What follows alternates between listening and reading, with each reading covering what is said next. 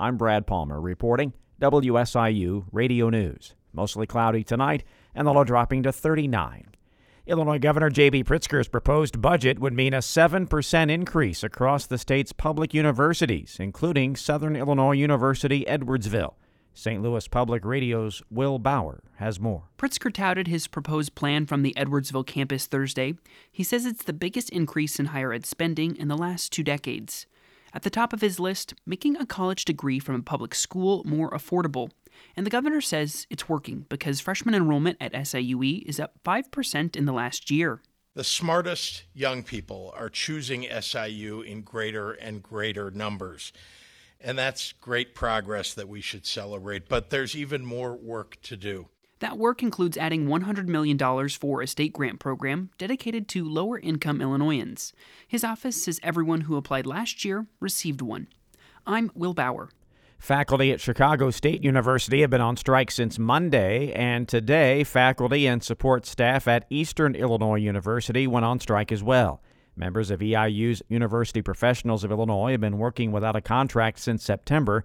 Union local president Jennifer Stringfellow says she understands some faculty's devotion to their students may make them unwilling to walk off the job. This is not an easy decision for anyone, so I will not be second-guessing anyone's decision about whether they're going to cross that picket line or not. Stringfellow says workload and compensation are the union's main concerns in negotiations. She says union members met Tuesday and approved a walkout after the administration refused to extend a bargaining session held the day before.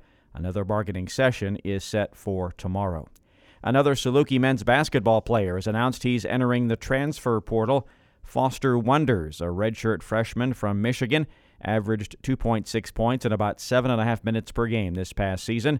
Wonders, a three-point specialist, shot 35% from beyond the arc. Wonders joins Dalton Banks, Lance Jones, and Marcus Damask, who have entered the transfer portal. Damask also plans to explore the NBA draft process.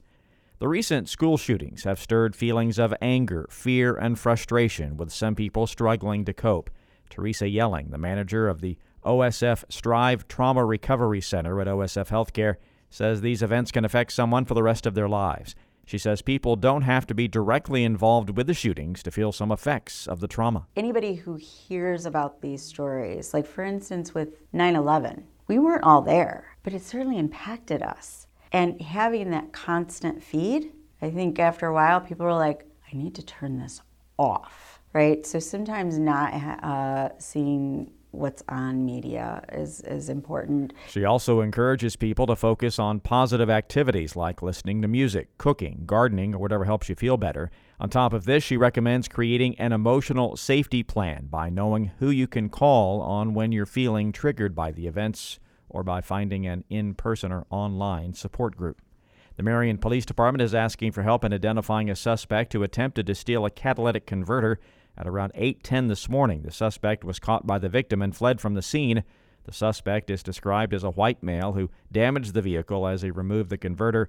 A photo released by the police department is available on our webpage.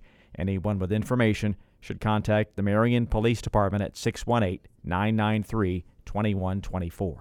The National Weather Service says an EF3 tornado ran north of Lewiston and through the village of Bryant on Tuesday night. The tornado ravaged nearly 19 miles between a rural area southwest of Lewiston to just south of Canton in Fulton County. Peak winds were measured at 160 miles an hour.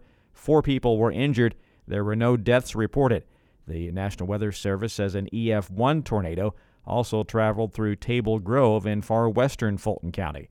The same supercell storm produced both tornadoes along with baseball-sized hail. I'm Brad Palmer reporting WSIU Radio News.